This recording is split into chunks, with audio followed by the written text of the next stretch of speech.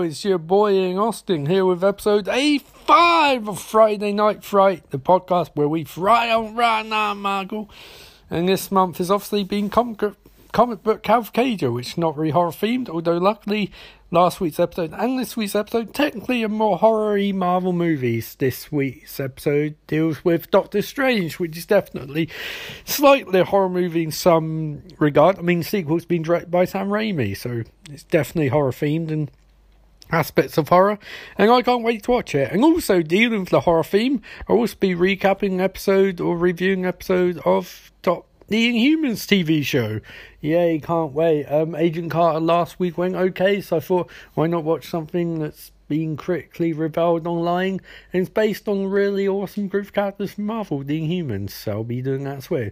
So Doctor Strange will be coming up after brief word from our sponsor, and then Inhumans will end the episode, so I'll be back in just a second. Hello and welcome to Friday Night Fright presents Comic Book Cavalcade 2020. Man, we're going to have some fun this month. Every episode in May, every day in May, there's going to be a brand new episode. It's going to be a mini review of a comic book movie. Yay, can't wait, hyped. So it's going to cover the gauntlet. It's going to be loads of MCU stuff. There's going to be some DC stuff probably. Might be some other stuff. There's going to be Flash recaps of Flash Season 2 every Tuesday. So it's going to be 4 or 5 of those, depending on how many Tuesdays are in May. But it's going to be tight, because I've also got a week off. Yay!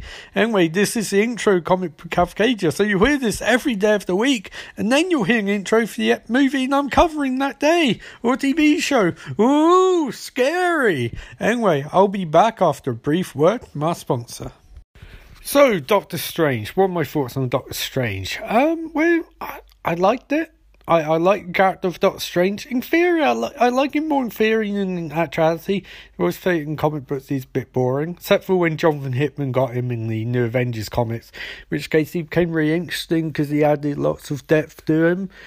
But in theory, he should be one of the coolest comic book characters because he deals with Lovecraftian style Eldritch abominations as a routine matter of fact. But the flaw is that inserting him into Marvel Cinematic Universe can backfire, because if he's so powerful, and he is so powerful, then in theory, what's a threat to him? You know, like, how you can manage that power level? Something like Thor is a bit different, because Thor can fight aliens, and you can have big bad aliens fighting Thor and stuff like that. But in theory, if Doctor Strange is fighting things that are beyond human comprehension, why would he be bothered by someone like Thanos, or someone like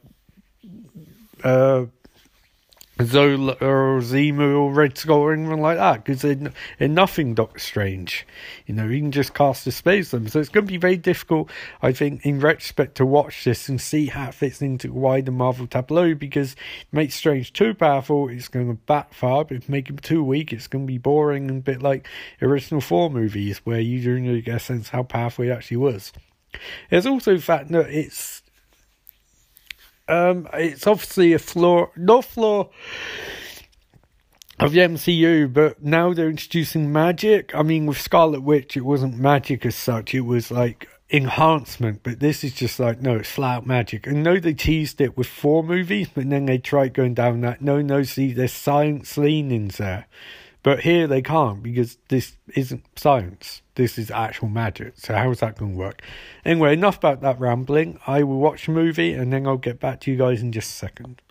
So, Doctor Strange. What do I think of Doctor Strange in retrospect? And having watched it again, actually. So not so much in retrospect. I enjoyed it. It was good. I mean, I think the thing I like about Doctor Strange more than some of the other Marvel movies is that it tries something really unique and different. And by unique and different, I mean it rips off the Matrix almost entirely. But that's not such a bad thing. Ripping off a good movie is not a problematic thing in the slightest. All it means is that you're smart enough to realise that, you know, somebody did it better and you can steal their ideas. I mean, after all, that's what Matrix did. This does take a lot from Matrix, indeed. And it goes one step further, in fact, because Matrix was anchored by sort of from Keanu Reeves' performance, which some people called a bit flat. I wouldn't go so far as to call it flat. I'd call it, you know, material relevant. Whereas this one was a bit different because Doctor Strange showcases how much of an arsehole that Doctor Strange is, and he is an arsehole of epic proportion. Which anchors moving something a bit different because you get a bit more complex characterization because you're not trying to get sympathy per se. You know, you get empathy of sorts, but generally just a movie that he's a bit of an arsehole. Which is cool, which is fascinating because all the other Marvel movies, they're an arsehole by accident, and this one he's an arsehole on purpose. And Benedict Cumberbatch is really good at playing flawed contemporary males. He's sort of the Michael Douglas of his age, where Michael Douglas was fantastic at playing characters with a bit of edge in the 80s. Characters like Gordon Gekko, his role in Fatal Attraction, his role in War of the Roses, for example. He is a really good actor at the time, and Benedict Cumberbatch is sort of taking up that mantle to an extent. You know, he's charming, but he doesn't rely on charm quite the same way someone like Robert Downey Jr. does, which should make any interaction between them in future movies really interesting. And fundamentally, this movie does what I hoped it would do at the time, and what I hoped it would do upon rewatch in terms of viewing it in continuity-clad aspect of Marvel Cinematic Universe, which is showing that magic is fundamentally something you can learn, but it's not a science. The movie fundamentally revolves around Doctor Strange doing a version of the old Lost trope, which is man of science, man of faith, in which he goes from man of science to man of faith using his education and his knowledge. Doctor Strange is a self-taught man in a lot of ways. He pushed himself to be the best doctor he could be, and then when he broke his hands, he decided to become a mystic, and then pushed himself using his training and his intense work ethic to become the most mystical mystic he could possibly be. And Benedict Cumberbatch is really good at portraying that aspect of the character, that intelligence, that drive, that determination, which does anchor a lot of his characterization during the movie. He's ably supported by Tilda Swinton's The Ancient One. Obviously, there was a bit of a backlash to that. Some people say he should have stuck to comics where it was an Eastern mystic. Some people saying that they should have done something different altogether. And the compromise of sorts was a white woman. A white woman's most powerful. One of the most powerful beings in the whole of the universe, or any universe in that regard. And personally, I love this casting. The Ancient One comic books, for lack of better term, sucks. I don't know how anyone could be a fan that use this character, but in this movie, really good job. First, they point out there's probably a mystical Eastern Sorcerer Supreme Ancient One at some point, but right now it's Tilda Swinton, and she is a fabulous actress. And if you have compromise with someone of sufficient talent to make it enjoyable. And she's really good. And she's anchored by, oh Christ, sorry to forget his name, Chiwetel Ejiofor, who is brilliant. He's an amazing actor, even if I can't say his name. He played the operative in Serenity, and he does a fantastic job here. And also, finally, this is very much horror of sorts. It's a movie dealing with nightmare scenarios and the terrifying concept, the entire infinite reality theory being proven correct, where there's infinite universes, infinite consequences, and Sorcerer Supreme and the Masters of Mystic Arts and the Ancient Ones and all of that have to save the entire universe from some real messed up shit. And I love it because I love horror movies and I love the aspect, and this is a horror podcast, so it's nice when we go back to horror stuff because it's not really going to happen much for the rest of May. But it's happening now, so it's good. I really enjoyed Doctor Strange. It's not the longest review today of a movie, but that's because we got I got the Inhuman part coming up after this, so we'll drag it to about 17-18 minutes, I guess. It's just a few minutes stuff to talk about Doctor Strange, in that while I did really enjoy it, and it did hate Matrix a lot, it didn't have that groundbreaking feeling that Matrix had. And while it does do a lot to anchor the mystical side of Marvel Cinematic Universe, it did feel like they were holding back to a degree. I'm not sure why. I like the fact that Baron Mordo and Doctor Strange's relationship, they didn't immediately go from bad friends to enemies. It's a gradual deconstruction, gradual tearing down. So it's nice acting between them, and they'll also mean more in the sequel if they go that route. But at the same time, still a bit underdeveloped, if I'm honest. It's not really Shakespearean. I think that's what he wanted to go for in 4, but this definitely is not Shakespearean. It's a bit of a slog sometimes. There's a bit too much time spent on training. Where it falls in timeline doesn't really add up. I think it takes place before Civil War and after Civil War. Doctor Strange's training obviously takes about a year, give or take.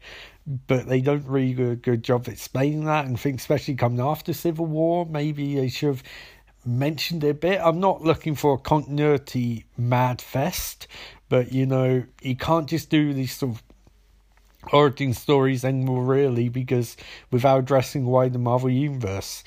There's a line where you talk about the Avengers handling physical threats and we handle metaphysical threats, but it's still a bit weak. And then at the end, when they go, the whole entire movie, they've been talking about how the Eye of Agamotto controls time. And then at the end, they casually owns credit by Agamotto. And then at the end, one casually reveals it's an Infinity Stone. It's so like, okay, fine. Infinity Stone, that works because you want to narrow it down and you want ties to why the Marvel Cinematic Universe. But then if it's an Infinity Stone, Agamotto didn't create it.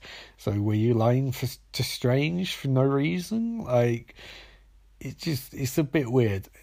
Luckily, they redeem it with a really funny post-credit sequence where we finally get comic book accurate Doctor Strange with costume, which jars a bit with the rest of the movie, interacting with Thor in a very amusing scene where Benedict Cumberbatch and Chris Hemsworth showed the same amount of chemistry that every Marvel character seems to share with every Marvel character, and actor seems to share with every actor.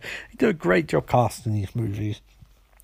Some of the jokes fall flat, but visually this movie is a treat to senses, even if it's, as said, tearing away from Matrix to a large extent. They do a good job of creating interesting visuals and having interesting fight scenes and action sequences, leading to the last action sequence where it's essentially undoing damage that's already been done, which is a really cool way to change pace, and an ending which is even cooler because it's defeating villain using intelligence and time loop, which is great because it's not I'm going to beat up a big powerful villain. I'm going to use my brain to come up with a way to beat him without fighting him. It's sort of a checkmate, putting villain in checkmate. So I really like that. I thought that's really great. Because Doctor Strange should be thinking out the box with those things. It shouldn't just be, I'm going to punch this villain 10,000 times, cough Superman Snyder. It's actually coming up with an interesting finale, which I really enjoyed and should make Doctor Strange 2, whenever it comes out, really cool because he thinks outside bots, which is fascinating. So yeah, I'd probably say 3 out of 5 overall as a movie, but 4 out of 5 visuals. Like the scheme is Matrix is probably like 6 out of 5 visuals, but this is 4. So yeah, so I'd go 3.5 out of 5. Marvel Phase 3 continues going great guns, which is good. Up next, I don't actually know which movie's up next. I'll check Disney Plus later on. There'll definitely be some sort of movie, so there you go. Anyway, that's tomorrow's episode. Coming up just in a few seconds going to be my review of Inhumans, which I've heard terrible things about, but has certain horror connotations, so there you go. So I'll be back in just a few seconds with that. So, I just watched the first episode of The Inhumans. Right, how to preface this. So I'm a big fan of Jonathan Hickman's Avengers and the Avengers comics and his Fantastic Four comic books. I'm just about getting to his X-Men ones. And I think Black Bolt's a great cat. I think it's a really good character, actually. I think Inhumans is a theory of really good characters because it's sort of like a futuristic kind of sci-fi version of the X-Men. The X-Men quite sci-fi in comic books, but the idea of Black Bolt being a king who can't speak, his wife being one of 5 wives who is the only one he loves, his brother being a madman named Maximus, and his cousins and the issues of incest to a degree. It's fascinating. It's a really different take on Marvel Universe, and when it's done right, and it's done right a few times, it's pretty goddamn great. It's a really good comic book, it's a really good concept, and it's a really good bunch of characters. But it's often not done right in comics because people don't really lean into the interesting aspects of it. They want to move away from them because the interesting aspects are very Game of Thrones, where it's Game of Thrones on acid because it's even more crazy and batshit insane. And the problem is this series veers away from those aspects. And also, the main issue I have with this Inhumans episode number 1 is it doesn't feel like a first episode. This feels like there's been a season or two. This feels like season 3 premiere. Because they don't introduce you to a goddamn thing. They don't set anything up. It's dump you in this situation and hope you figure out. And look, that's what comic books do, I know. I understand comic books do that a lot. And I get it because some of my favourite comic books, like, for example, when I wrote Daredevil comic back in the day, that was jumping in deep end. That's fine. Because one, it was really, really, really good. The Bendis stuff with Fist dying and all that. One, it's really, really, really, really good. And two, there was all the other stuff you can catch on later. This is nothing like that. It's like, it's just an episode of TV with no context. It doesn't make a goddamn bit of sense. Okay. And that's problem number 1. Problem number 2, it's not entertaining. Like, I don't know who this show was made for. Well, actually, I do know who the show is made for. It is made by everyone's favourite money-grubbing millionaire, Ike Perlmutter, who made it as a spite towards Kevin Feige. It was his driving project for Marvel's universe. He wanted a part of it. He wanted to make movies, but Kevin Feige pulled a power play so it couldn't be a movie, so IQ had control over the TV aspect. So I'd make it a TV show, really fancy IMAX cameras, and hired the guy who ruined Dexter in process, and as a result we got a gigantic piece of shit TV show.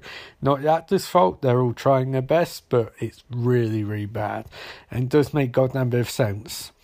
And unlike Iron Fist, which Scott Book also mangled, at least that started at the beginning. I don't know where this starts, but it must have been so difficult for people to watch, and I have no idea what's going on, because it claims to ostensibly be set in Marvel Cinematic Universe, but it's primarily set on the moon, and the Inhumans don't want to go to Earth, but they can easily travel to Earth whenever they feel like it, because they have a dog who can teleport, and then when they don't have a dog who can teleport, they can just teleport down there on their own, and their king doesn't speak, because when he spoke and said why he murdered his parents.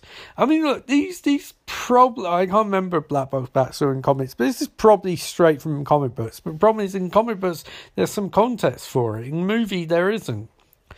And it's an embarrassment that this is part of the Marvel Cinematic Universe and that they can't make movies based on these characters, I guess. I don't think Kevin Feige particularly want to anyway, but now it's kind of like, what do you do? Because, you know, they're already rubbish characters, like Medusa's countered, her hair powers are countered by her head being shaved, and it's just cheap and it's cheap looking, which is weird because they use amazing cameras and like visuals are great on occasion, but then other times they look like crap. So I really have no idea what's going on with this series, but it's just not very good. Not very good is the gist of it. Don't watch it. It's not worth it. And yeah, there you go. Inhumans episode 1. I'm going to say 2 out of 5 because I don't want to be too nasty, but really not very good. So, not very recommended. Not very recommended at all. Anyway, I got to get ready because it's time for the epilogue. Oh, another week, another episode. Oh, that was so much fun. I'm really, really tired, guys, as usual. But that's okay because, hey ho, it's a podcast life for me. I'll be back tomorrow with another episode. Like I said, I can't remember what it's going to be about, but I'm sure it'll be watchable. So until next time, remember, life is beautiful.